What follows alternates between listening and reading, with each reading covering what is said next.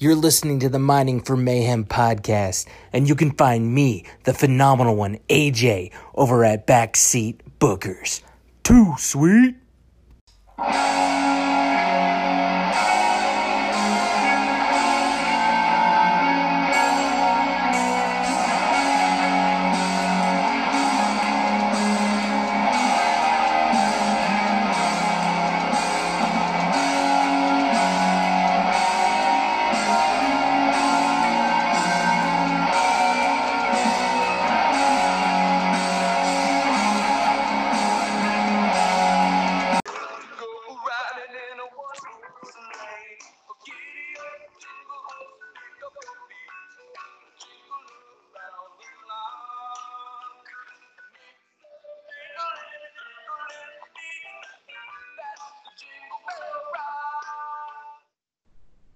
Merry Christmas, everyone. Welcome to another episode of Mining for Mayhem. This week, we are going to sum up the year that was 2019, the decade, the past 10 years, everything in WWE, and we're going to focus on the greatest returns in the past decade. But I'm not alone. From the GetCho podcast, I have one of the GetCho boys, Darryl. Darryl, how are you, mate? Yo. I am fine and dandy, man. I'm glad to be on the show. Thanks for having me. No worries. Now, it is Christmas Eve where you are. You guys haven't quite hit Christmas yet? Yeah, Christmas Eve here. Just actually in Denver, it's currently like 8 a.m. Christmas Eve. Okay. So we're currently on 12:58 a.m. on Christmas Day. Well, Merry Christmas, man. Merry Christmas. Yeah.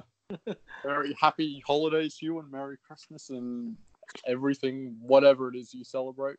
I know everyone celebrates something different these days. Oh, yeah. Got to cover all bases. Oh, yeah. Got to cover all bases, whether that be WWE, AEW, everyone supports something different. But at the end of the day, wrestling is for everyone. Yes. And I saw that on a video that I watched I watched it yesterday, I think it was. It was a video from a couple of years ago between Effie, who I've heard of him. I've never seen a match. But Effie and Izzy Mania. Yeah, I think you posted on Twitter. I did see the clip. And I watched it. It was an interesting match. Effie sold. Izzy won the match using a stunner. And because she's so small and doesn't, at the time, she was only 11. So she obviously didn't have the athletic ability that obviously the wrestlers these days do. So Effie's bent down. She's wrapped her arm around his neck, jumped up in the air. Effie's lifted her up at the same time and then put her back down to make it look like a stunner. And then he's just thrown himself backwards and done a backflip. And he sold that move like an absolute champion. The only one that could sell a stunner better than that is Shane McMahon. No, it's true, man. I personally am a The Rock fan when it comes to selling stunners myself, but Shane is also really good too. And yeah, so we discussed today, technically, actually, it would have been this morning my time, so your time last night, I believe, that we were discussing what we were going to talk about, and we sort of came, just talking in general, we came to the conclusion, let's sum up the past decade of the greatest returns based off one of the videos that WWE had posted off their 20 greatest returns. Because there was also another post, and everyone sort of had their own opinion on it. One of the first ones that came up on my timeline was the return of Bray Wyatt transitioning into the Fiend. Would you classify that as the greatest return in the past decade? Does that rank up there at all? So, I for me, I personally liked the old Bray too. So Yeah. in my I have a little bias against it because I was like, oh man, there's nothing wrong with the old Bray. They just booked him really bad. But Yeah. seeing as how this new Fiend Bray Wyatt is working and how it's just like taking the WWE by storm, like I can see how people can put that on the list, but I mean, it's not the top. I'm not gonna put it above um, Roman Reigns coming back from cancer or the Hardy Boys, which gave me like goosebumps or anything. But I mean, if Yeah. people like that as a return, then I guess go like they can put that on the list. I wouldn't put it on the top though. What about you? It's definitely not the top of the top. It should, like, I watched the top 20 and I definitely don't agree with it. There's a lot of returns in there that are it sent shockwaves through the universe and then it just sort of fizzled out. Bray, the return in general came from out of nowhere. No one was prepared for that. But I think what was even more impressive than the return itself was the in-ring return at SummerSlam against Finn Balor. He absolutely killed it. Yes. And apparently almost killed Finn Balor with that weird neck breaking move that he had. Crank. Yeah, the neck I crank. don't even know what that was. I was like, oh wow. But yeah, no. His reintroduction into the ring, because that's what everyone on our show too. We were like, this is cool, Firefly Funhouse. Yeah. But let's get back in the ring. Come on, let's see what you got in the ring. Let's see where it goes. Because we kind of always knew that he was such a good worker, but like we didn't know how all his promos were going to translate, and it translated so well. Oh yeah, he's really, as Bray and as the Fiend, has captivated the universe, the wrestling community. It's probably one of the best things of this year. It's definitely probably one of the best returns of this year. I wouldn't so much say the past decade. I think I agree. Like, another name, like you obviously said, The Rock from 2011, and then the Hardys. One of the other ones I thought of was Daniel Bryan when he returned from or came out of retirement. Oh, and yeah. that was more of not a return, but an in-ring return. And that was, oh, thank God, finally, because everyone loves Daniel Bryan. We all care for him. We want to see him well. We want to see him follow his dreams, and to see him achieve what everyone thought was impossible was one of the greatest things I've ever seen. The downside of that, as great as that was, there was one downside, and it had nothing to do with Bryan himself, but his return made everyone want to see the return of Tyson Kidd, but more specifically, Edge. Oh, yeah. No, 100%. It's kind of like I don't know if you're familiar with like pro football here in the States, but like we have like an all-pro running back called named Adrian Peterson. Sorry if this is totally foreign to you, but he tore his ACL, and when he came back, because like normally a torn ACL means like you're never gonna come back as good as you were, but he came back almost as good or better.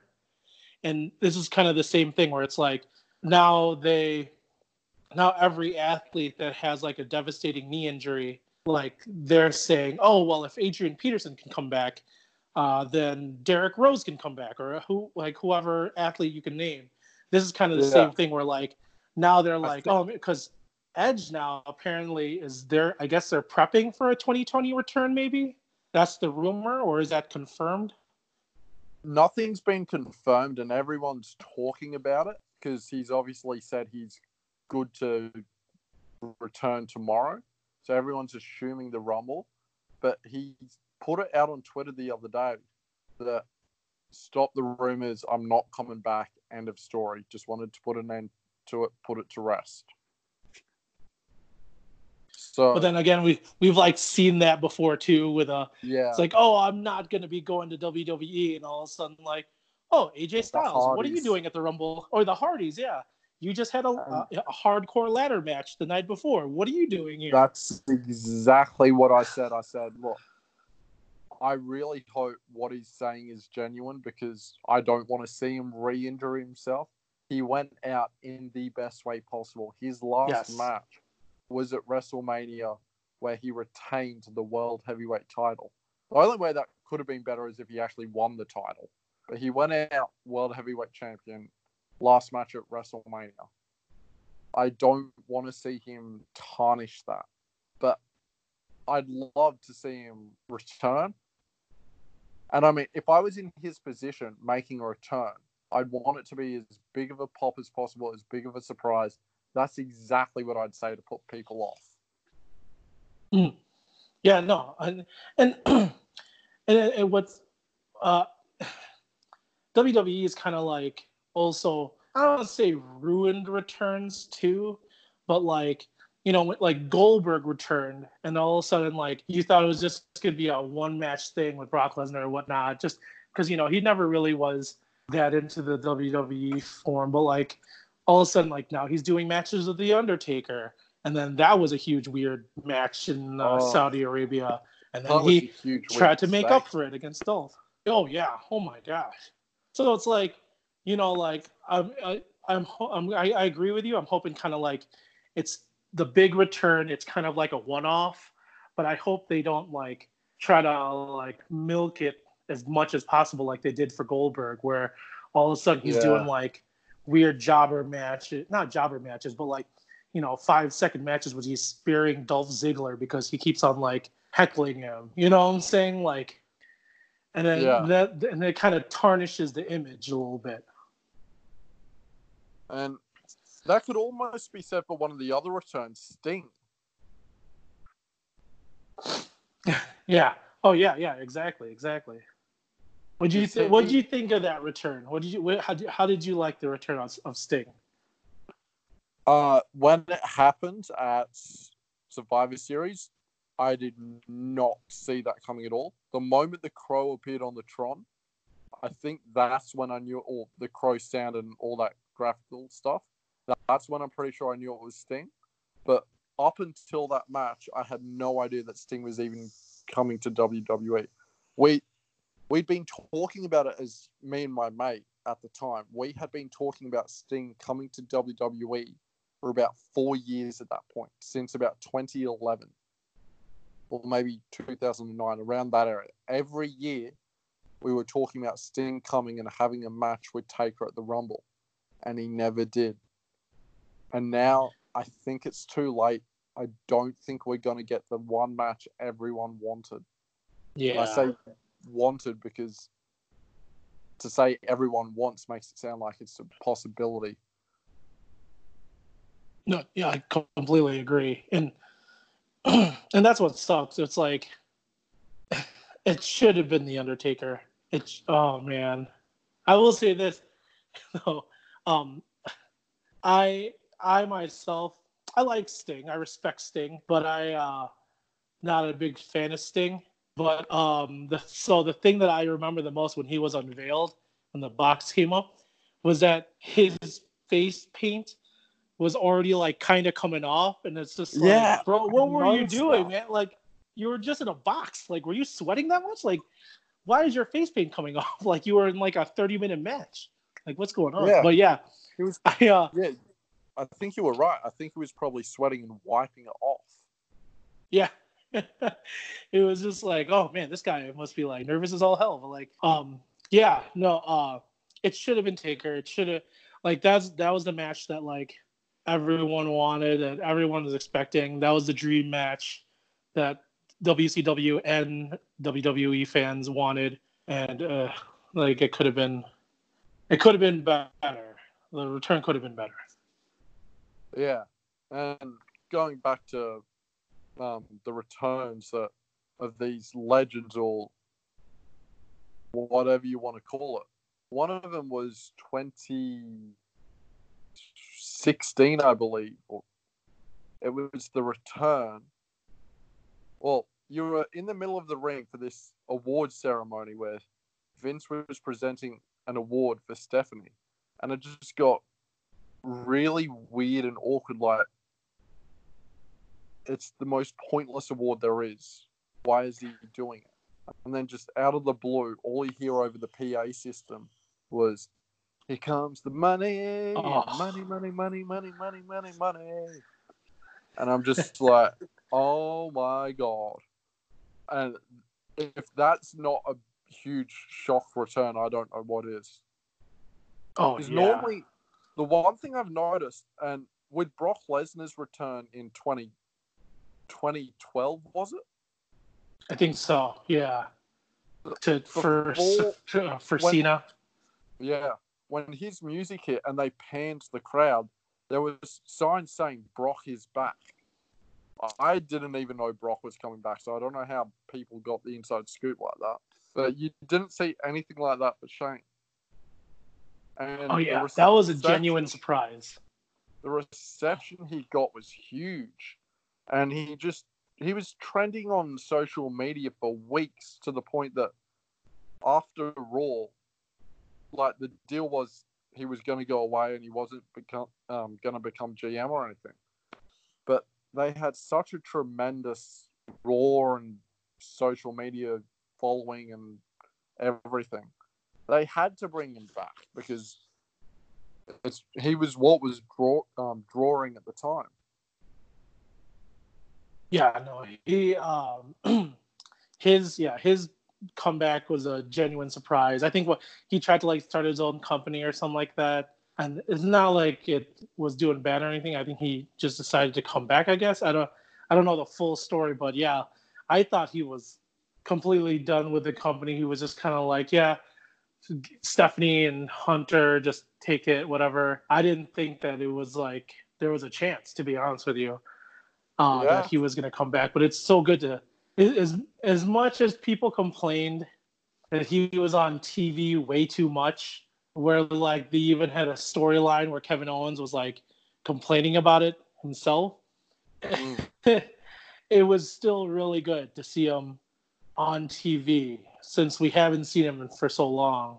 And apparently he's paying his dues by falling off of falling how many feet above the ring, off cages, off what's it called, scaffolding with the Miz, and he's paying his dues. Oh yeah, I wouldn't mind it if it was a one-off here and there, or a spot that you randomly take, because obviously you don't see Miz do that often. But when you become known for doing that, and that becomes your signature move, falling off some ridiculously high structure, there's paying your dues and look after yourself, dude. Pay your dues somehow else. Yeah. I'm glad he wants to do it, and all respect to him for it, but I don't want to see him hurt himself trying to do it either. Yeah, 100%. There's some of these not to get off topic, but some of these deathmatch spots are just way too crazy. Where it's I mean, I'm not saying that Shane McMahon's in a deathmatch or anything, but some of these spots that you does, or you see on indie wrestling with the light bulbs coming jumping off buildings and stuff. You're just yo. Yeah, it's bro, come on. Let's think about this for a quick second. I can only watch those hardcore violent matches where they pick them up and powerbomb them into thumbtacks or barbed wire baseball, but I normally cheer for that and all that. And the only time, there has only ever been 2 times between WWE and AEW that I have cringed and either turned my head or full on walked out of the room because it was just too much. I didn't walk out completely and not come back. I just thought, okay, I need to go to the toilet. This is the perfect time to go. I just needed to look away. And the 2 times was Jon Moxley and Kenny Omega. I loved that match. The only bit that got to me was the glass in between the fingers. Oh, that was the bit that got to me. Yeah. Oh, yeah. That's a rough one. I thought you were I gonna love. say the bed of barbed wire, but yeah, no, the glass. Oh yeah, No, I loved that barbed wire spider web. I yeah. thought that was brilliant. And the only other bit that got to me came from WrestleMania this year, and it was Triple H and Batista and the nose ring. Oh, when he took out the pliers. Oh, Oh. I have never cringed. That was the first time I've ever cringed at something before. And I've watched CZW where they've taken an electrical power tool to someone's head. Oh yeah, oh yeah, yeah. There's some rough ones on those. Well, like, yeah, the nose ring was funny though because he's half Filipino, so we cheer for Tito Dave Batista. But like when he first came out, we were like, when did he get a nose ring? What's this nose ring from? Like, what is? And then all of a sudden, when we saw the pliers, we were like, oh man, that's a really long setup for a little bit too much commitment for this nose ring thing. But yeah, the nose ring thing was a bit. I got a little bit squeamish. I was like, damn, what the hell? What's going on over here? But yeah, no, that's I will say so. Since we're on the topic, it sounds so small, but the one thing that I was like in this past year was when Moxley took off Janela. I don't know if you remember this. Moxley took off Joey Janela's shoes, and Joey he did a what's it called? He did like a front knee drop for Joey to go into the thumbtacks and step on the thumbtacks, and then just the sight of him having like 5, 10, 12 thumbtacks on his feet, I was like, bro, come on, man, that sucks. Like stepping on Legos sucks, but stepping on like 12 thumbtacks and having them stuck on your feet, that's got to just be like the stupid, like the worst feeling. I didn't see the actual show, but I remember seeing a clip of that. I think one of my favorite moments, though, like I'm a huge Jimmy Havoc fan. Oh yeah. When they put the thumbtacks in the mouth and taped him up. Oh my god. Yes. Yeah. That was like, holy shit, but that's dope. Like, I wasn't cringing, like, oh my god. Oh no. I'm like, that's so painful. And I was watching because I'm like, and the fact that he didn't swallow them. Yeah.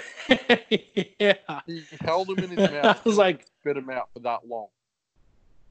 Yeah, Jimmy Havoc, man. Oh man. Like I didn't know about Jimmy Havoc until AEW, but damn, I am so happy I know about Jimmy Havoc now because he's pretty good. Him, Darby Allin, Joey Janela. Yeah. I'd heard of Joey Janela and I've heard of Jimmy Havoc before AEW, but I knew of them, but I'd never really seen their matches. Until now they became, and that's the beauty of AEW because like you hear about these things. Like I kind of got like hooked on it because it was like, oh, all these people I've heard about in the indies all in one promotion and doing the same thing they did in the indies. I get to check them out. This is gonna be cool. And lo and behold, it's actually even better than I thought it was gonna be because I've turned into huge fans of these guys now. Yeah, I am totally the same. It's like, I love Joey Janela. I think I'm torn. I love Jimmy Havoc. He's definitely my number 3, but I can't pick a number 1. I'm torn between 1 and 2 with Joey Janela and Jungle Boy. Oh, yeah, Jungle Boy, yeah. Dude, Jack Perry, man, that guy's good too, yeah. Yeah, I completely agree on that. They're both going to make big waves 2020 for sure. Yeah. It's the way it's setting up. The way it's setting up, it looks pretty good.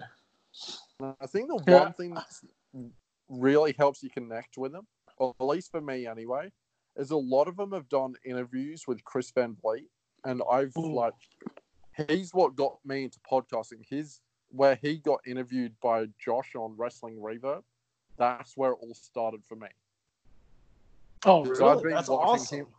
I'd been watching him for ages on YouTube and following him on Twitter, so I knew when his next video got uploaded. And then I'd seen this thing about, interview with the boys from Wrestling Reverb. So I went and checked it out on Spotify, and I'm like, hold on, this kid's Australian. And I'm thinking, how difficult is doing your own podcast? And I looked into it. I'm like, I have no idea what I'm doing. So I sent Josh a message on Twitter. I'm like, I heard your podcast, loved it. What can you tell me about it? And yada, yada, yada. And 6 months, actually, it's more than 6 months now. It's like March, April, May. It's almost 8 months later now. Dude, and your show is awesome. So it's like, he's giving good advice. You're doing great things. Dude, honestly, I'm going to shout out, we got to shout out Josh on this, because I think you were one of the first ones. So when we started our podcast too, we didn't know what we were doing. It was kind of like an idea that we've always had. And then like January 2019 came, and my best friend Justin, who is the main guy in our podcast, was just like, hey, let's do it. Let's start the podcast. And we're like, I don't know what to do. And we'll see what to, I'll look up stuff, but like, let's do it, but we don't know what to do. So I started like building our social media, and Josh was one of the very first people that I've talked to that helped us. And then when I started talking to you, you were like, oh, I was like, I think I said like, oh, you're Australian. Do you know Josh? Or Josh Robinson? And you were like, oh yeah, Josh, love Josh. So I had to like immediately text Josh and be like, dude, thank you so much, because I didn't realize how many people you've been helping with like podcasting and all that stuff, because I didn't realize, like, I know he helped you a lot. He's helped us a ton. So I'm like, and I'm sure there's other podcasts out there that Josh has been like, has his dipped his toe, has his hands into to help. So I had to shout out Josh out here, man. Josh is a good guy. Yeah, and I've had a couple of people message me asking me for help. I'm like, whoa, back up a minute. I've been doing this for, and like this is the time where I've been 3-4 months in. I'm like, I've been doing this for 3-4 months. I tell you what though, if you want to hear what a good podcast sounds like, so you can get a rhythm for it, I can help you or tell you how I do it, which is using Anchor, and I use Skype, and I do it all. Like, I literally do everything off my phone. And sometimes my TV, when I connect my phone to my TV for that random React segment. But I'll tell them that and how I do it. But I said, if you want to hear a good podcast and get the vibe for it, go listen to this episode. And I always recommend the episode with Josh and Chris Van Vliet. Always. Oh, yeah. That's a good one. Yeah, Chris Van Vliet. Actually, I got a funny story about Chris Van Vliet. So he was at All Glory, the Impact show. The Impact show the night before their big one. I forgot the name of it already. Hard to Kill, probably, I think. But he was at Bound for Glory. He was at the show before Bound for Glory in Chicago. And luckily, I was visiting at the same time. So we were like, oh, let's just go to the show. Let's go to the show. So while we're there, we didn't realize like so many people were going to be there from Impact, and Chris Van Vliet was there. And then, so we were just walking, and I was like, fuck, I got to go pee. Going toward the bathroom, I run into Chris Van Vliet, and I'm like, bro, dude, I have to tell you, man, I love your work, your inspiration, great stuff on what you do. And we were like talking, and he's such a genuinely nice guy, and he's great at his craft. But I was like, yo, I'm sorry to do this to you, man. I really got to pee, so I got to get you. I gotta let you go. And he's like, just starts laughing, and he's just like, all right, man. And I'm like, oh, damn, I could have talked more about wrestling with Chris Van Vliet, which has been awesome. But like, my bladder just couldn't take it, so I had to leave. And I was like, but yeah, he was genuinely such a nice guy. Obviously, he does great things for wrestling and wrestling fans alike. So that's cool that he did an interview with Josh. Yeah, well, apparently from what I read, he made the rounds with a few of the people from Brainbuster Radio, which one I do recommend Josh's one. The other one I recommended was with Wilf and Omega Luke on their new podcast that they did. They did an episode of tips to starting out a podcast and podcasting 101. So I've always recommended that because I listened to that and there were so many great tips in there. But one of the first bits of advice I got from a lot of the Brainbuster radio crew when I first started out was your first episode is always going to sound like crap. Oh, yeah. And I listened to it and I'm just like, oh my God. And I recorded myself and I didn't like it, so I deleted it. And I recorded it again and deleted it and recorded again to the point I thought, if I keep doing this, I'm never going to release my first episode. So I basically closed my eyes and hit release. And even to this day, I still cannot listen to it. So, and that's what I loved about the Brainbuster crew, as rubbish as it sounded, they were still kind enough to fill me with confidence. Say, dude, that's probably one of the better first podcasts anyone's ever released. I'm like, oh my God, that means so much. And I'm just like listening to it going, like I listen to it now because I can only get through about 2 minutes of it. And then I listen to other people's first podcasts. I'm like, yeah, no, I'm nowhere near up to par.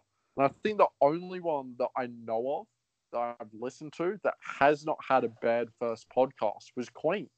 Her very first episode was legendary. It's like, hold on, this is her first episode? Are we sure about this?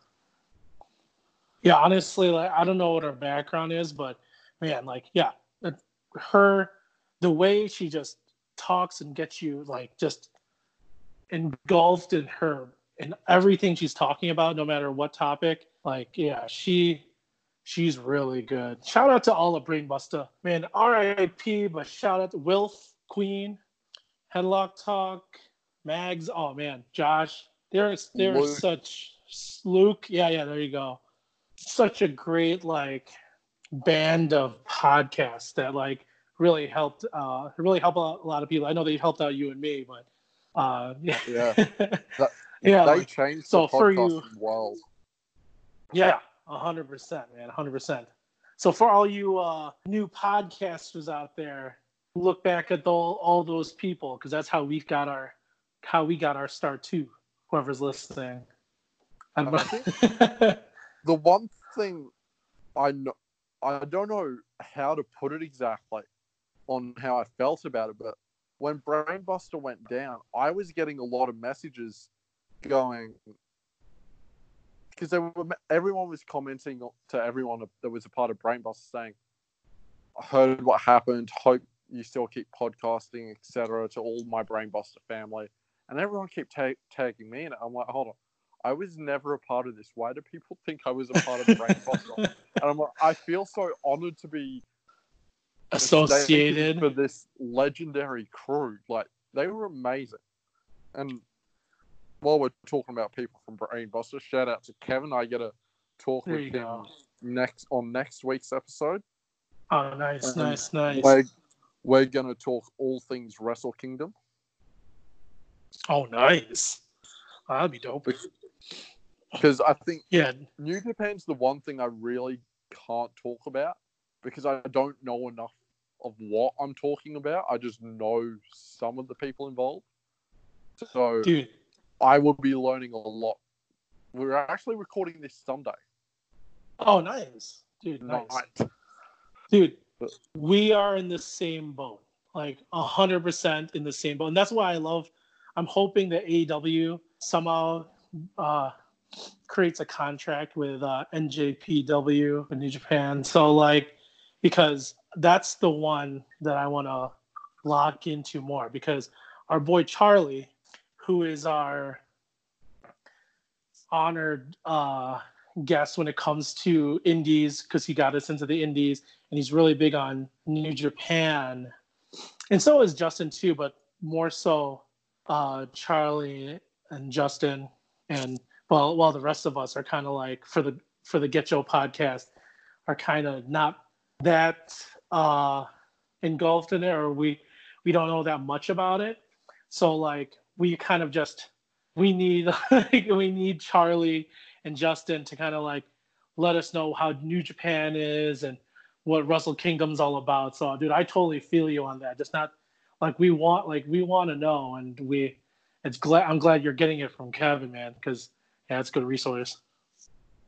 Yeah, and I know because I saw Kevin post a couple of weeks ago. Someone should talk New Japan on their podcast with him. I'm like, I'm down for that because I want to be able to cover a variety of topics, and I want to talk to different people about it. And I think New Japan's probably the one thing I really haven't talked about. And I've talked to Kevin before on one of my podcast episodes, and I had a ball. Seth, Kevin, and I had this list of complete random questions I found on the net about life in general. And it'd be like, what's your favorite fast food restaurant? If you were put in this situation, how would you handle it? And we were just talking smack for about an hour on the podcast, and it was great fun. I love talking to Kevin. He's so chill and laid back and just a genuinely nice guy. No, that's good, man. That's real good. So, speaking, because you said earlier there were some bad returns. Were you talking about the Great Khali when you were talking about bad returns of the last decade? By the way? Yes, that is one I saw on the top 20, and I had forgotten about that one already. That's why I just said bad returns, because like they were so bad I blocked them out of my memory and I couldn't remember it. Oh, like what was even the point of that? I don't know. It's just so insane. That and the Punjabi prison match? Oh my god. Yeah, with Randy Orton. And we all thought he'd be making a return as Jinder Mahal's lackey because the Singh brothers were useless. But nothing. It was literally a one-off, pointless nothing. Yeah. I would have... It's... Oh, man. Actually, there's one return we haven't touched on yet. We've focused on all the male superstars, but two of the big returns this decade, female-wise, well, you could almost go three, was Paige, Trish Stratus, and Lita. Yes. Like, honestly, the pop that they get makes me wonder how an Evolution 2 wasn't made for this year. Like, I know, right? Like, people love them. People want to see them. Like, they're great entertainment for both young and old. Like, and the pop they get is just, it's better. It's better than Great Khali. That's for damn sure. But even when Brie Bella returned, yeah, and to team up with Daniel Bryan, or even at the first Women's Royal Rumble, Nikki Bella came out first, and she obviously got a big pop. But when Brie Bella came out, she got a wicked huge pop. Yeah, and it's funny too because like people like you see the little clips and people make jokes. Like we even make jokes, or GetCho makes jokes where like Brie kind of does certain things that like she's a little bit of a botch. At times she does some botches from time to time, but yeah, even like all fans forget that once they saw her and just started cheering for her, man. Like she gets good pop. Like they both get a good pop. But yeah, I don't know. Go ahead. I was gonna say, I think that's because of their show Total Bellas and Total Divas. They've seen what they're like outside of the ring, and like everyone knows how genuine of a person Brie is and how kind she is and how she wants to protect the earth, and she's so sweet and adorable, and people can connect with that. Oh, that's so true. I totally forgot about the show that they have. No, that's so true. And I think I'm gonna probably shoot myself in the foot with this, but people may or may not feel sorry for her because Nikki tends to be the more dramatic one, and it's all about me, and oh my god, Cena this, Cena that. Yes, very true. Yeah, I'm gonna Cena him later. Wow, that was horrible. Yeah, it sounds like, man. I cringed. I totally forgot about that. I was like, oh, well, like, yeah, no, that's totally true though. Yeah, that people, yeah, she's probably like, I mean, it's kind of weird to say, but yeah, she's probably like the sister that's kind of in the back, the underdog sister-ish in a way, since Nikki's more in the forefront. So I could totally see people like gravitating toward her more just because it's like, I don't know, Nikki kind of has problems that just are not really that relatable to begin with. It's like, oh, I'm too attractive. Yeah. Okay, we get it. Well, but yeah. And then you really did connect, though, with Nikki when it came to her injury, because you felt everything she went through, you felt. And it's like she had a neck injury, and you felt so bad that she was giving up a dream, because everyone loves to chase their dream, and not everyone gets to succeed at chasing their dream. Yeah, no, 100%. And it's like, I think, so it's funny, like, I think, so they did her and Bree did an interview on a podcast that I listened to called Pardon My Take. It's a part of Barstool. And I think she addresses her neck injury.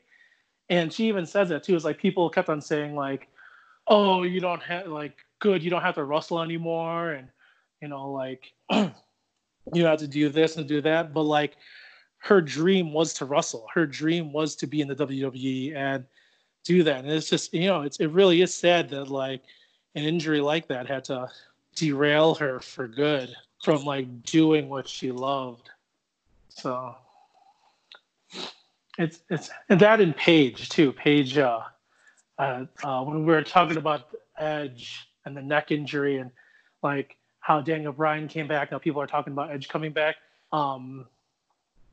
I was worried that like a lot more people are going to be talking about Paige coming back too and wanting to come back. But yeah, that's another one where I'm like, oh man, at least she's doing something with WWE backstage and whatever. But man, that was that's an injury that's kind of like, oh crap, I wish she didn't have that so she could continue wrestling, because she was good. I liked her a lot. Yeah, it's like, I don't know, when Paige left, it's because she got suspended and then she had all that trouble and drama with Del Rio. And this is while Del Rio left WWE, and then suddenly he's the Impact World Champion. Then everything went down. And Paige sort of really lost herself with the fans. Yeah. And then by the time she came back, all was forgotten. I don't know if anyone knew what was coming, but man, did she get a pop. Yeah, she got a huge pop. Yeah, what was it, during like the Mickie James and Sasha match? That was good. It was good to see her come back for a little bit. Do you agree with the WWE list? I know you said in the beginning you were kind of like, there's some that weren't like. Like, do you want? Go ahead. It reminded me of some that I'd totally forgotten about, and I thought, hold on, they were huge returns, but then I don't know if you'd say it fizzled out, but it was a huge return, but then it sort of wasn't, because it then became underrated, and you forgot about, like, you won't forget about the Hardys' return at Mania, but a lot of people will forget about Mysterio's return. Yeah, I honestly forgot. I'm actually kind of one of those people that forgot about his return and how it was. But yeah, I completely agree. For me, one of my favorite ones was seeing My Hero return. Because growing up, there was one wrestler that, like, when you talk about your favorite wrestler, everyone's Rock, Stone Cold, Shawn Michaels, Ric Flair, Hulk Hogan, Goldberg, Sting, whoever else it might be. For me, mine returned this year at the Royal Rumble? No, last year at the Royal Rumble. And that was the Hurricane. Gregory Helms? Yes, I was a huge Hurricane fan. When he transitioned to Helms on SmackDown, not so much. I was a huge Hurricane fan growing up. Dude, it was such a great gimmick. It was such a great, I don't know, everything about that guy was just great. Yeah, I completely agree. I think I was heartbroken when he got eliminated so quickly by Cena. Yeah, no, that's true. Yeah, it should have lasted longer. Like, oh man, dude. Oh, now you're making me think about like all the great things that that he did. He tried to do the double choke slam. He did. Oh man, he always had the cape. His entrance was even awesome, where it had him pretend flying over there. It was just like the whole gimmick was just great and done well by him. His entrance was dope. Even as like an 18-year-old teenager, I had a like fluoro green singlet, a black cape, and a black mask, and I dressed up as the Hurricane at 18 years old. Dude, that's awesome. Please post those pics. It might have been 6. I'd have to go find them. They're on a. That was like 12. Actually, it would have been longer than that. I would have been 16. So yeah, about 12 years ago. I know there's. Oh, where would they be? I think I know where the photos are. I just don't think I have access to them. Oh man, if you can, man, you gotta post them because that's awesome. Because he's so good on social media too, where he'll probably respond to it and everything. So yeah, I think it was my MSN Messenger account, which no one's used MSN Messenger in God knows how long. Yeah, yeah. So one of the. Sorry, go on. Oh, I was going to ask you about a return that we talked about last night. CM Punk. So I was going there myself. Oh, nice. See, great minds, baby. Great minds, baby. Think alike. Well, seeing as we're going to talk about CM Punk, we might spoil this a little bit and jump straight into our next segment with Renee Young when it wants to load, and it's going to go to a quick little advert first. So we'll quickly mute the. Oh my god! It's an advert about KFC. Oh man! All right. So, talking about CM Punk, this is our random react. Great show. Yeah. But here's the thing. Here's the thing about WWE. We like to have those iconic history-making moments in WWE. Yes. Make us all fans. So I think it's time that we start doing some of our own right here on WWE Backstage. You guys in? Yeah. All right. Yeah, what are we doing? In 3, 2, 1. Woo! No way! Is this a rib? Is this a rib? Oh my god! Holy crap! You guys don't want me to see you do this? Yeah! Come on! Wow. I do this. Wow. No idea. That's awesome. All right, welcome. Welcome home. Yes, well, it's as simple as this. Just when they think they got the answers, I change the culture. I'll see you here next week. Feels so good. It feels so good to hear that music again. So I'm going to throw a hot take out here, and a controversial hot take at that. I preferred his old music. Oh. Living through the darkest days, this fire burns always. It was. Have that on my playlist still, and I play that at work, which drives my co-workers nuts. Not so much the song itself, but because I hit shuffle, you go from country to this to that. Next minute, you're listening to Let It Go finishes, and all on that soft, sappy sing-along to real hardcore. How does the song go now? I've just drawn blanks. Living through the darkest days, this fire burns always. And yes, I'm aware I can't sing. Hey, man. It's your podcast, man. You can do whatever you want. That's the beauty of having your own podcast. You damn straight I can. I've learned that from listening to Josh's podcast. I have everyone listen to it. I know Cena listens to it. The Rock listens to it. CM Punk listens to my podcast. Chris Jericho listens to it for tips on his podcast. What's life if you can't talk some smack? Oh, yeah. 100%. But going back to the CM Punk return, we were discussing it because it said the greatest returns of the past decade. It never specifically said in-ring returns. And it's sort of his return to WWE through a Fox contract. So really he's on a WWE show because of his relationships with Fox.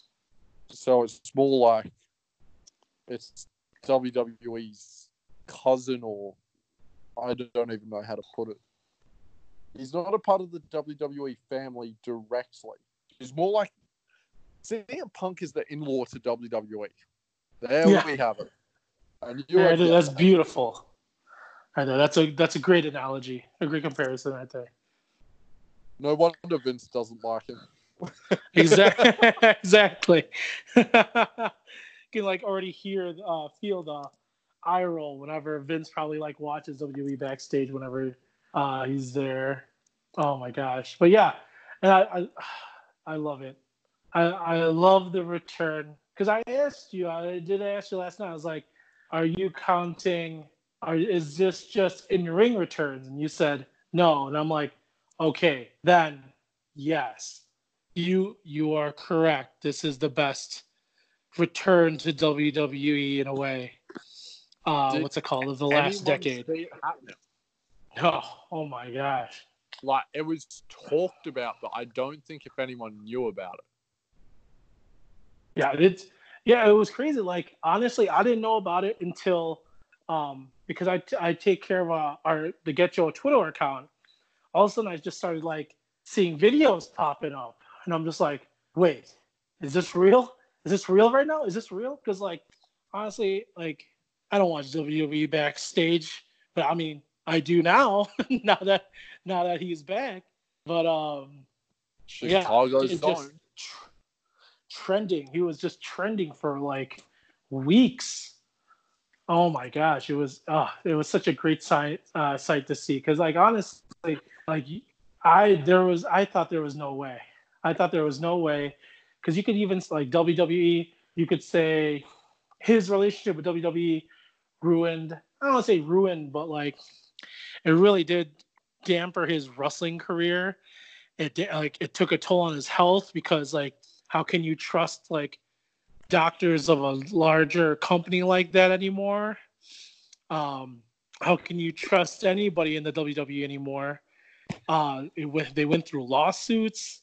It ruined his friendship with Colt Cabana. It really did take a toll on his life. And oh man, to see him back, it was just whoa, are you kidding me? This is crazy. How was your reaction? I heard rumblings of it myself on Twitter, and I'm like, because it was at the end of the first episode, so obviously at this point I hadn't seen backstage. I'd planned to go see backstage because I actually quite enjoyed the bump. And I'd seen rumblings of it, and then I'd gone to YouTube to see the clip of it. See, this is just clickbait. People are talking smack. And I watched the clip, I'm like, oh my God. I'm in.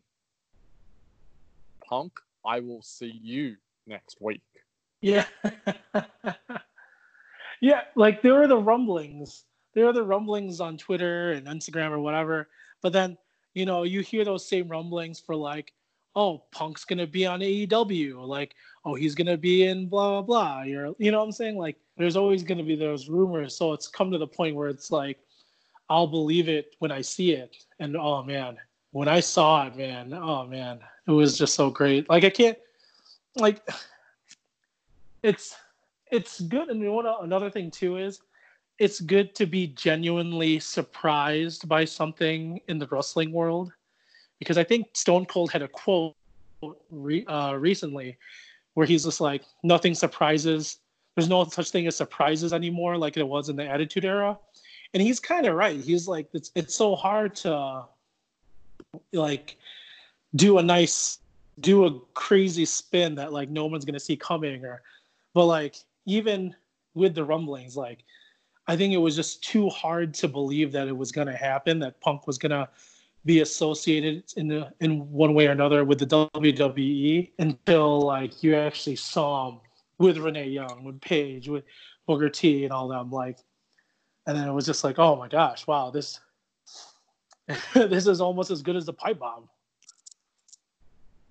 Yeah, the pipe bomb. We did actually. That was one of the random reacts a couple of weeks ago. It was the last episode I recorded with Seth, because I'm not sure what's happened to him, actually.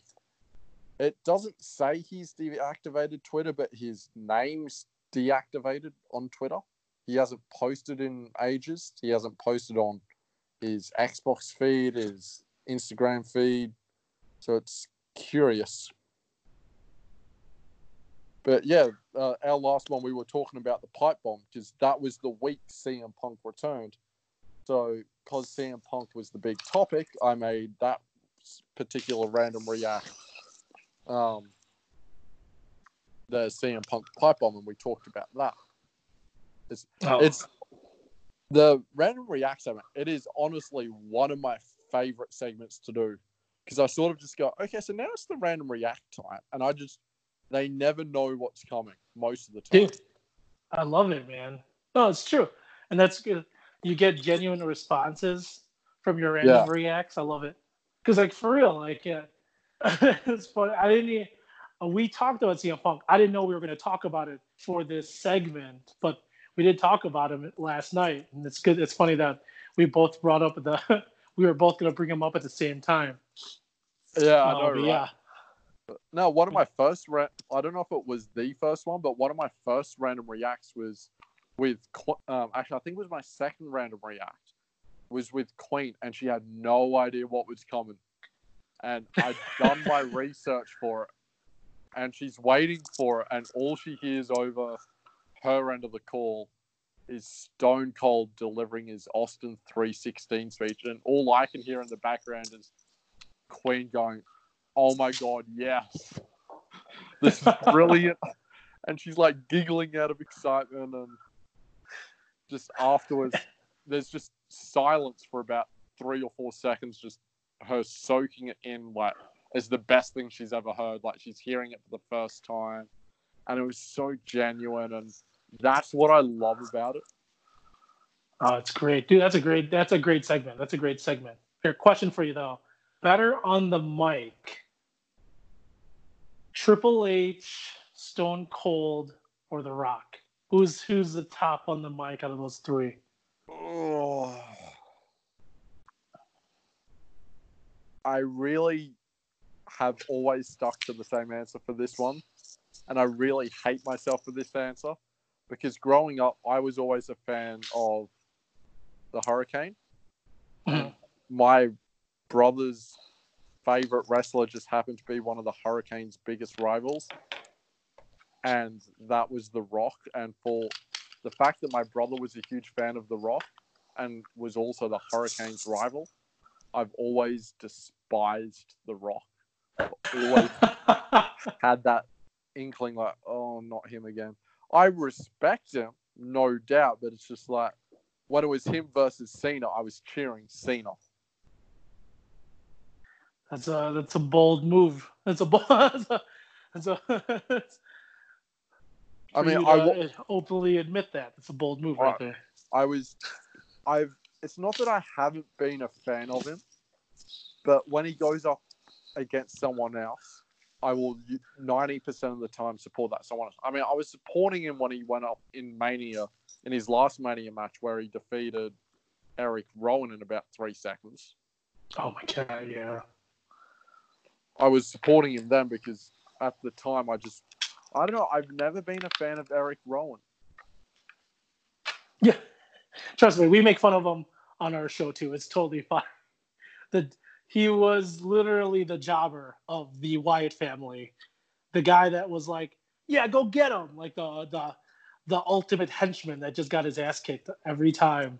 So we're in the same boat on that. He was the Dean Ambrose of the Shield. Yeah, it's true. Yeah, exactly. But I did Go start to like him when he came back with Daniel Bryan. But what I want to know is, what do you think is in the bag?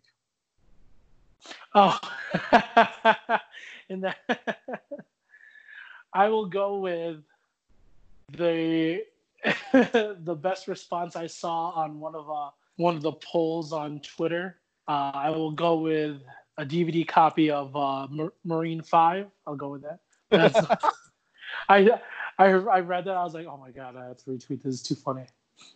I've seen a few funny ones. There was something like his release papers or an AEW contract. I've seen every contract of every misgruntled WWE superstar. But one of my favorite ones is like, it looks like it's the cage for the size of a pet. And one of my favorite responses is Baby Yoda. Oh man, Baby Yoda deserves more respect than to be put in like a bagged cage. He needs that floating. Have you watched The Mandalorian? I have seen the first 2 episodes, and I've probably seen about a minute of episode 3. It's a great show. I am probably going to, as you call it, a bold move with The Rock. I'm going to throw another bold one out here. I never gave The Mandalorian a chance because I've seen what Star Wars TV shows are like, especially with the anime ones, and I'm just like, not interested. Oof. And then one of my co-workers and one of my staff members were interested, and I just happened to be the only one with the Disney Plus account. So we all got pizza, and we all watched the first 2 episodes, because at the time, that was the only 2 that released. I'm like, I really hate to admit when I'm wrong, but I really enjoyed this. I was going to say, I was like, it's good. I was like, I feel your pain. I feel your pain when it comes to what the Star Wars what Star Wars can become like on TV shows and cartoons, and you're just like, maybe not. But like, they did that with the Teenage Mutant Ninja Turtles. Oh my god, yeah, that's just garbage, straight garbage. My goddaughter loves it, but no, it's straight garbage. So it's funny. Justin, I'm the godfather for Justin's daughter. So Justin also feels the same way about the new Ninja Turtles. So he actually just found all the old Ninja Turtle cartoons, like from like the 90s, and is just like telling her like, yeah, this is the only one. This is the only one that's out there. Watch this. Well, the one I grew up with, Raphael was a real badass, and I think it was 2003-ish. I think it was, and there was probably one of the greatest ones I've ever seen, and it was the Teenage Mutant Ninja Turtles. Turtles get it on, heroes in a half shell. And I had this full of wicked ass theme song with them skating down a sewer pipe and everything, and the Shredder looks like a badass. And I wanted to get it all on DVD, but it turns out you can't in Australia, because the ones I found on DVD in Australia I bought, but they were the even older version for when my parents were like teenagers. Oh, well, I think maybe early 90s, late 80s, I think it was. And I put it on, and that was the one where the theme song was Teenage Mutant Ninja Turtles, or however, and it just repeats the same thing. I can't even think how it goes. That's actually the one I think like where it's like Heroes in the Half Shell, Turtle Power, that one. I Yeah. think that's the one that Justin. That's the one I grew up with. But I think that's the one that Justin didn't like when it It on. was so weird. Yeah. To go from the one that I was used to go into an older one, like Raphael had a really high-pitched, squeaky voice. He wasn't a badass. And they were all so similar. And the brain or whatever it was, that brain thing was in the first Krang. episode. Yeah, he was in the first episode. Yeah, that's interesting. And I'm like, hold on. This isn't right. And April O'Neil's part of the gang, and the one I watched, they hadn't even met April in the first episode. Oh, really? Yeah, and they met April in like episode 2, I think, and then episode 3 they met Casey, and it had a real good storyline. Like every episode had a different story, but the whole season had a storyline leading up to a slow motion sort of one character on the right screen, one character on the left screen, jumping towards each other. The ninja swords with Shredder and Leonardo. They both land afterwards, and Shredder's head just falls off after like 5 seconds just standing there. And you actually get captivated in each episode of the main storyline that you want to see what the next one is. So good. It is by far my favorite episode of Teenage Mutant Ninja Turtles, or season, I should say. And it went on to about 2008, I think, but by this time they transitioned into space and other universes, and by that, I think there was 7 seasons. By that stage, it was like, eh. It's all on YouTube. Like, you can find it on YouTube. You just can't buy it on DVD. All right. I will look for that one that you like, and I'll check it out. Since I'm on call and I got nothing to do, I will check that out. And I'll give you. I'll see how it is. If you're saying it's better, I'll see how it is, because I am a Teenage Mutant Ninja Turtle super fan. So I'll check it. It's better. But then again, we grew up in different generations. Like, my parents watched what I watched, and they thought what I watched as a kid was garbage. So I went back and watched what they watched as a kid, which was He-Man and She-Ra and all that sort of stuff. And I'm just like, this is... No. And it is different eras. The different eras do make a huge difference. You're right. Yeah.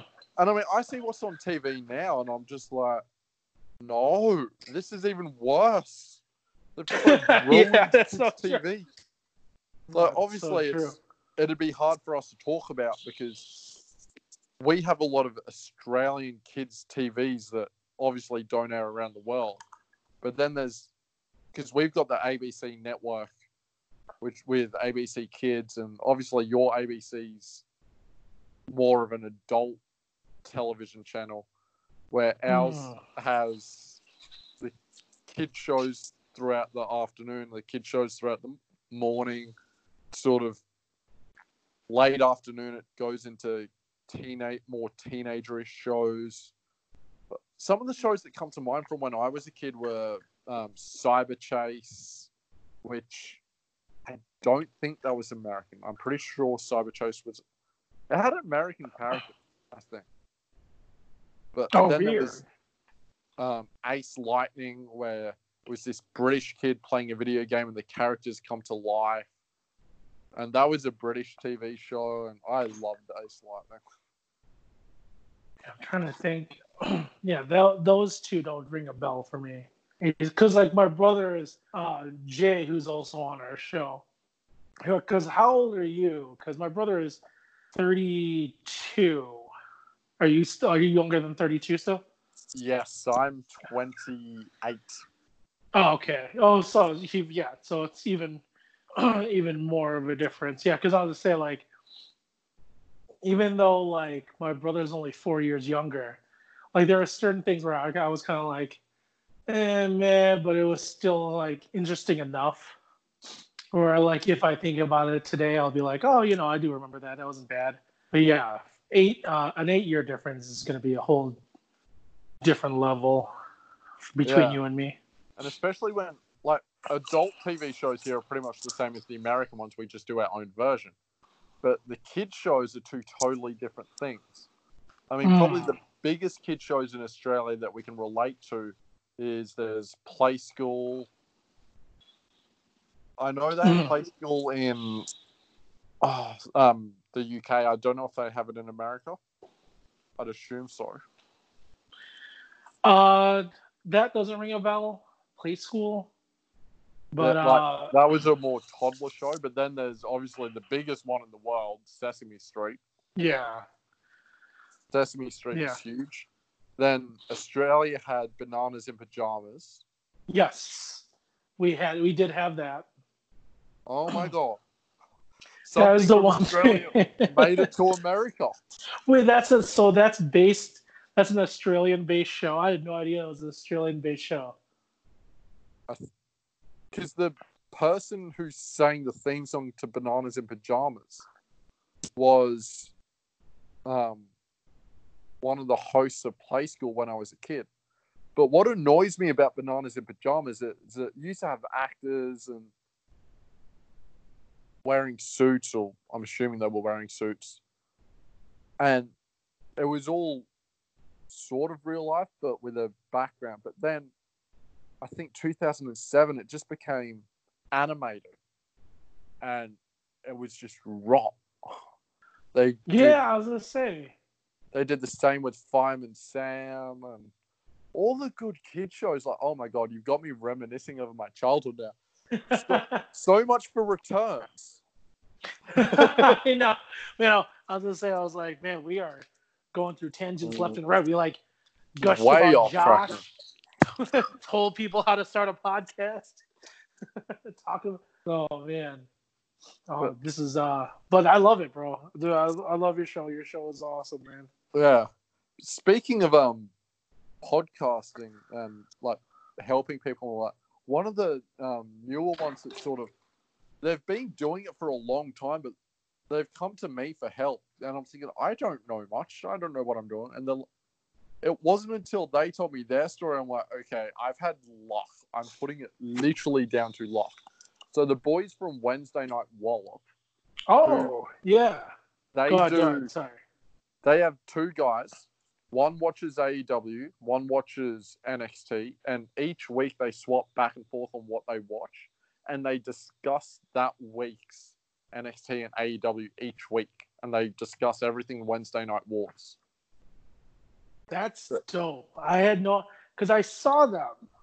They started following us. I followed them back, and yeah, I was wondering what they were all about. And that's an awesome premise. That's a great. Yeah, that's a great little thing. Yeah, and I'm glad that they reached out to you, man. They've been podcasting since February of last year. Oh wow! And they only hit 200 followers today. And it was a couple of weeks ago. I just hit 1,000. I'm like, hold on, I've been doing this for 6 months. I'm seriously just putting this down to luck because I don't know what I'm doing. But the one thing I've always known is stand out from the crowd, do something different. Because everyone does a review show. Everyone does a preview show. Everyone does a prediction show. If you're going to do it, make it different. What they're doing, like they do a review show, but they do it so differently, like back and forth of the Wednesday Night Wars. And then you've got, like, obviously I've got my random react. You've got Mags, who does his Mount Rushmore. We got our sweaty session for our GetCho. We got a sweaty session. No, that's awesome. And then Mags and I have put together as a super collab. The cricket's a big sport in both Australia and England, and every 3 to 4 years, depending, we have what's called the Ashes series, and it's been going on for like 80-something years. And it's the Australian cricket team versus the English cricket team. There's several different formats. There's what's known as a 20-20 format, which is 20, and you basically throw like baseball, but sort of different. We have a bat and a ball, and you throw it at them, or we bowl it, or over on bowl, and you do that 6 times to 1 over. And the 20-20 format is you have 20 overs bowling, they have 20 overs bowling. You've got to try and, when they bowl to you, you've got to try and hit the ball as far as you can to score runs. And then you've got the 1-day format, which is 50 over format, 50 overs each. Then you've got the bigger format, which is a 5-day format, and it's just however many overs you can bowl till you lose 10 wickets, or what you guys call outs in baseball. Mm-hmm. So you get 10 wickets each, and you get, or 10 wickets to an innings, and you get 2 innings each to make as many runs as possible. So we converted that into a wrestling format where we ask each other questions, and you get 10 incorrect answers in your session, and you have to answer as many correct answers as possible before you hit 10 incorrect answers. So we thought, let's do that, and we'll do that over 5 different episodes of just random wrestling knowledge. And we'll get teams of 3. So I got, obviously at the time I had Seth and Josh, and he had Omega Luke and Darren, and then one thing after another. Luke had wrestling training, Darren was with family, Josh had something going on at the time, and because of the time difference, we were recording at midnight, and by that time, like, Seth was in the process of graduating school and doing exams, so he couldn't go. So it went from teams of 3-on-3 to just 1-on-1. And it was one of the first episodes I ever recorded to hit 2 hours. I'm like, wow. Oh, dude, I do remember seeing that on Twitter. Your that whole thing, because I was like, oh man, that's crazy. What are you guys doing and whatnot? And that's it's all about being just different and awesome. It really tested our knowledge, because he was asking a lot of questions of what I had no idea about. He's like, all right, so you're going to focus on the Intercontinental title and the superstar of Jeff Jarrett. I'm like, crap. I know nothing about, or Jeff, no, I think one of them was even Jeff Jarrett's WCW run. I'm like, I know nothing about Jeff Jarrett in WCW. Yeah. I knew he was there, but I wouldn't know anything about it. And then I started asking questions, and it turns out I was asking questions about an era he knew nothing about, and I was focusing on Season 1 NXT. And then we'd focus on, like, I think I got one of the Royal Rumble, and I'm like, okay, I know a little bit about the Royal Rumble, I think, and one of the questions was, who was the superstar to win 2 Royal Rumbles with the biggest gap in between? And I think he said, I said Triple H, and he said the correct answer was John Cena. And I'm like, hold up a minute. Cena, we did what's in cricket's known as a video referee, or take it to the umpire, or the third umpire, whatever you want to call it. And I'm just like, let's go to Google for this one. And I even said, as far as I'm aware, Cena went 08 and 13, where Triple H went 02 and 15. I think Lesnar was 02. Triple H was 04. Something along those lines. But yeah, it was great fun.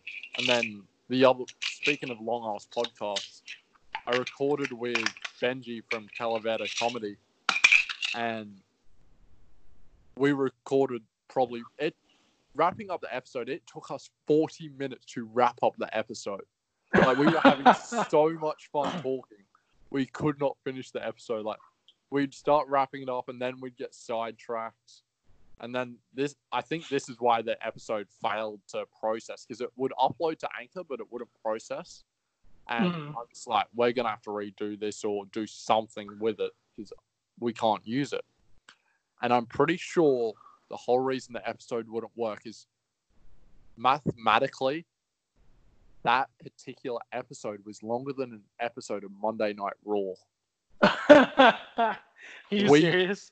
We hit the 3-hour mark, and that's not including adding in the theme song and the intro and the outro. And we hit 3 hours just talking. Like, it took us 40 minutes to wrap this episode off.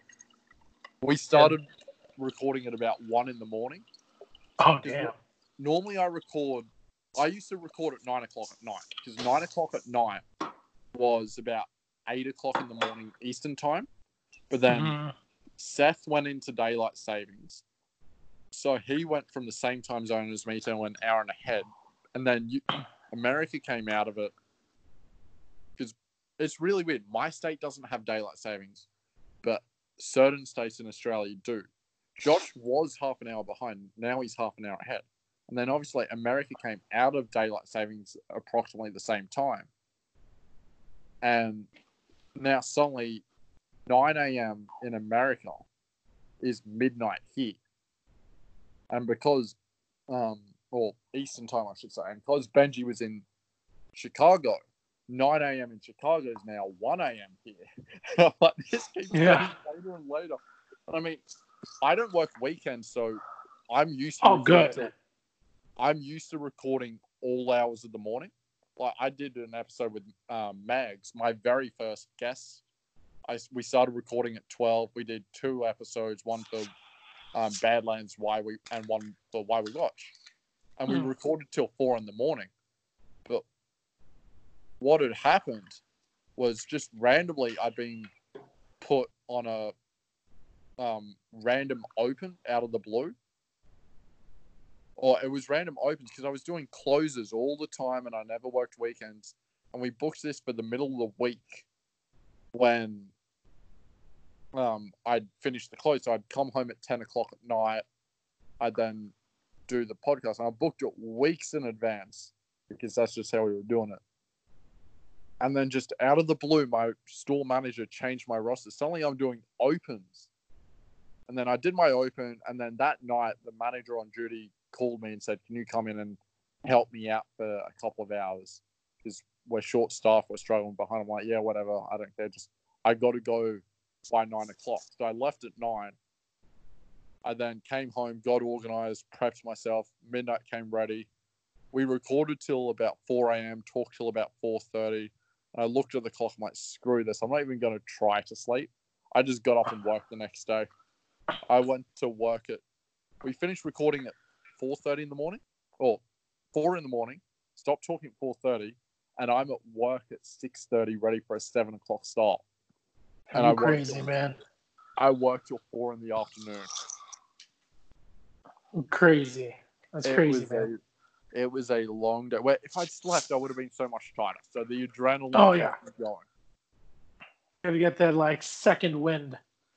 Oh, yeah. For sure. And especially working in fast food, it gives you a real adrenaline rush in peak hour. Oh, yeah, I get to always see that. Especially like when it's busy, peak hours and whatnot. Like, you don't even think about being tired anymore. But then once you get home, I'm sure you just crashed right onto your bed. Yeah.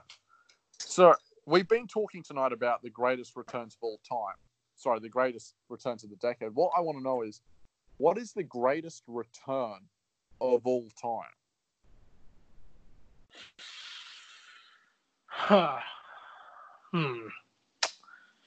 Greatest return of all time. Did it happen in the past decade, or was it before?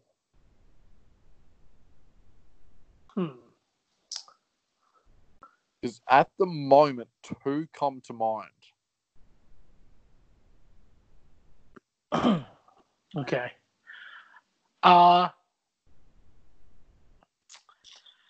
Just to throw you on the spot here. Yeah, go ahead. Well, here, let me. Okay. I'm gonna have to go. Okay. One of the best returns has to be Hogan. I feel, just because he was such a huge part of WWE, WWF formerly. Like, it was such a like I still remember like the stupid skits that Vince McMahon had them do of like impersonators of like people in walkers and canes being Hulk Hogan and Macho Man because they were so bitter of them leaving, and to see them back in like a WWE ring, oh man, that was like it was just so good because he's a huge part of my childhood. I have to say, and then the second one, okay, so the second one is going to be for me, and this is just me personally. I mean, but I was like a big fan of theirs, and it did happen this past decade. I don't think I've ever felt goosebumps from a return until I saw the Hardy Boys return and get that pop, get that reaction. Yes. Because I was like the rumors were there, but they literally just did a crazy ladder match the night before, and we were all like, yeah, against the Young Bucks. Yeah, exactly. And we were like, yeah, there's no way. Like, I mean, they just did a match. There's no way they're gonna be showing up. Blah blah blah. All of a sudden, when you heard the music and like, or when you see like the New Day and like who starts saying who, and you hear the music, I was like, are you kidding me? This is the greatest freaking return. So, I mean, I really like the Hardy Boys. I thought they're always going to be a top 5 tag team to me. So to me, that's, I mean, I don't know if it's not big enough, but to me it was big enough. What about you? Well, I've always been, other than a Hurricane fan, a Jeff Hardy fan. So that meant something to me to see that. And the fact that he was at Ring of Honor against the Young Bucks the night before, I thought nothing of him coming. I thought he might return. Once that match happened, I'm like, yeah, it's not happening anymore. People were still going on about it, that he was returning. I'm like, they're insane. He won't come into the match or whatever. And he did. I'm like, oh my God, yes. But other than that, you said Hulk Hogan. Which return? Are we talking the Saudi Arabia return? Oh God, no. Jesus Christ. Oh God. That's the exact that return is the exact opposite of the Hardy Boy return. That's like your penis just goes inside out. That's like, oh man, like no, that was not good. But what's it called? Yeah, the initial return. So back with that. Was it him or his Rock? Yeah. I wasn't even that big a fan of the NWO. Just the fact that Hogan was back in the WWE ring, I was like, man, just the fact you're here is freaking awesome. Let's get these like generation versus generation matches going, because that's what what was it? When he was going against The Rock. Oh man, because you hear like certain things of, oh, Hogan wouldn't job for this guy. Hogan wouldn't, when he was in WCW. Yeah, Hogan wouldn't allow this match to end like this. Like now, it's like, well, he has no real control, and he's back. So let's freaking do it. This is gonna be awesome. I don't know. The little kid in me came out, so I was like, yeah. Another one when I saw that, me would have to be almost Shawn Michaels back in, I think it was 2002. Coming back from that injury, he'd finally found his smile. Yes. Actually, that's a good one. That's a really good one. It was like the after the born again Christian stuff, and he really that was pretty. Yeah, that was a really good one. I think the best thing I've ever seen from Shawn Michaels in that era was him in Montreal taunting the crowd with that return of Bret Hart that never came to be. All the mic work to that was so great. Because I think, wasn't that like a 10-minute, like he got like 10 minutes of mic time or something ridiculous on that. It was like so ridiculous. They kept on playing Bret Hart's music. Oh, you could almost say that that was the pipe bomb before the pipe bomb was Yes. the pipe bomb. Yes.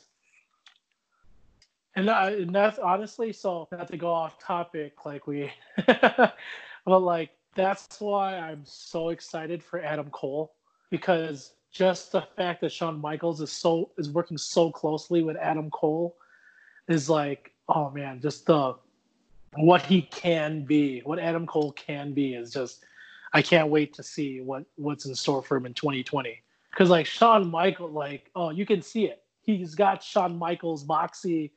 Like he's got the skill, he's got the ring presence.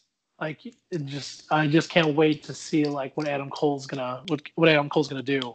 But I will say this though, also honorable mention on returns, even though it's not necessarily an actual return. Undertaker bringing back the actual Undertaker, the old school Undertaker coming and not doing the American Badass Undertaker anymore. I will take that as a return because I was not the biggest fan of the American Badass Undertaker. Well, wasn't two of them? Because there was the American Badass, but there was something like the American Redneck or Redhead or Big Red, whatever it was called. Yeah, it was just something. Yeah, I don't know. I know where you're going with it. I don't know, but like it was just something where I was just like, oh, what the? You're one of my favorite wrestlers. What the heck is going on here? He wasn't the American Badass when he faced Jeff Hardy in that ladder match. He was Big Red. Yeah, no, it's true. That's true. Oh, that was a great match. Yes, that was oh man. But that was a great match. But like just because like the Undertaker gimmick, like that old school Undertaker gimmick is the one that made me like him so much when I was younger. And for him to have like all that back, it was like, okay, good. Everything's back to normal. But yeah. I mean, do you have any others? Do you have any? Go ahead. Another one that comes to mind, going back to this decade, speaking of Shawn Michaels, we had the return of Bret Hart. Oh, yeah. I think that was big at the time, but the fact that it led to where it went to with that match with McMahon at Mania, like we knew it was going there. It was inevitable because it would. If Bret Hart was going to return, it was going to be to kick Vince McMahon's ass. And the fact that McMahon just bumped around at Mania like that for Bret Hart was amazing. Yeah. It was still terrible. It was a great match to watch because you finally got to see Bret get his comeuppance, but it was just a terrible match in general. Oh, yeah.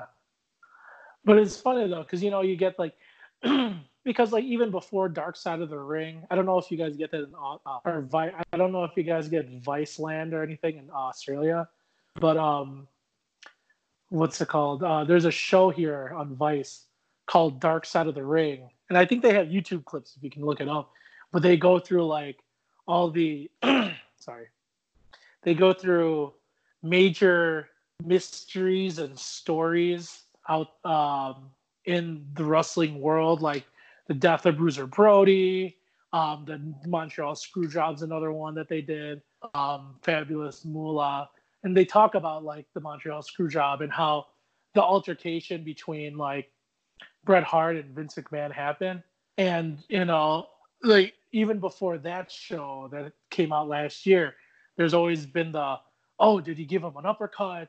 I heard, like Bret Hart was so like Bret Hart told him to get out of the locker room, but Vince McMahon wouldn't.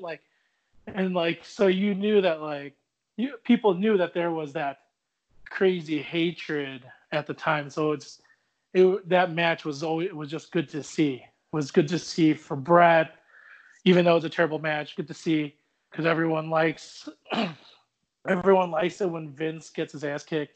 So that was good for the fans. So overall it was good. Not a great match, but it was still good to see. Yeah.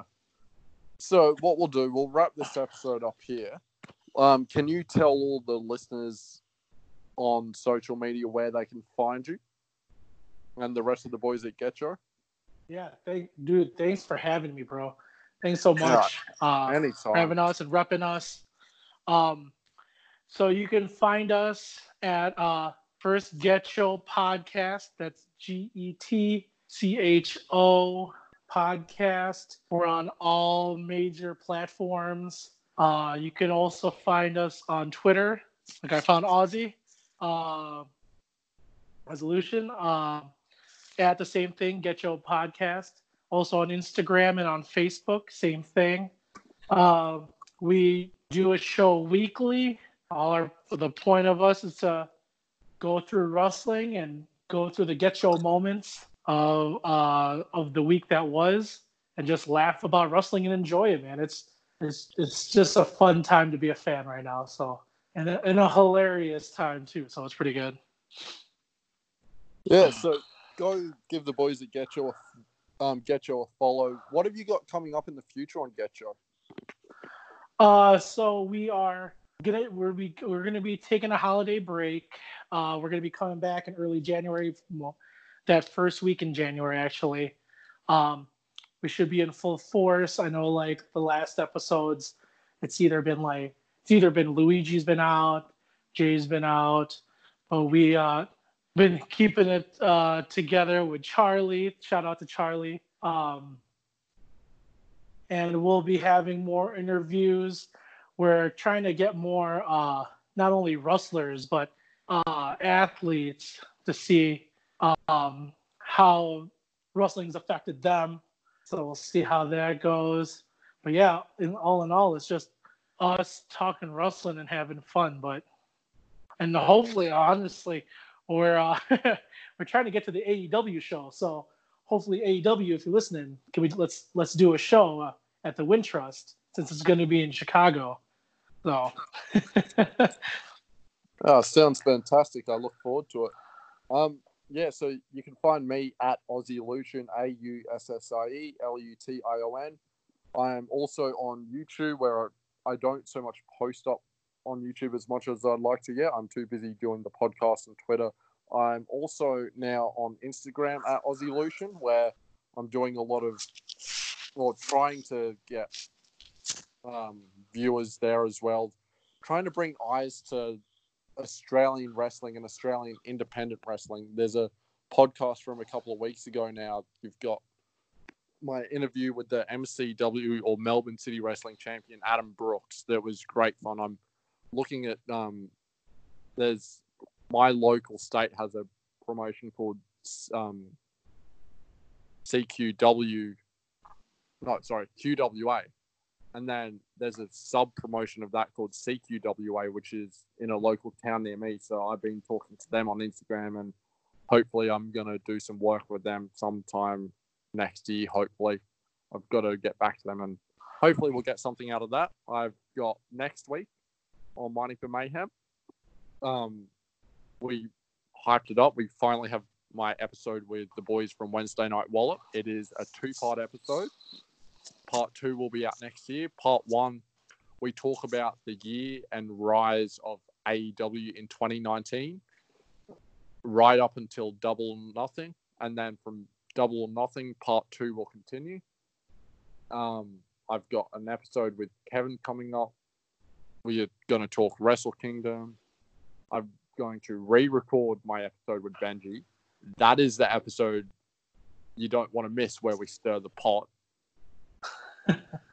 We deliver a present to Queen, you could say, which will get us banned, both BJ and Benji. So, yeah, BJ, myself, and Benji from Calavera Comedy. It's going to get us both banned from Queen's Court for a very long time, because we had to. We love our Queen, and we wanted to give her this gift, but I'm not going to spoil that gift yet. I just say keep your eyes out for it when we do re-record and release the episode. Check that out. It is going to be a lot of fun, that episode. It was a lot of fun to record with him in the first place. It's a shame we couldn't release it. The re-recording is going to be just as fun, if not better.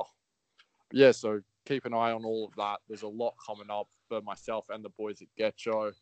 I just want to thank Darryl for giving up his time to come and join me. Darryl, thanks so much. I do appreciate you getting up early out of the morning for me.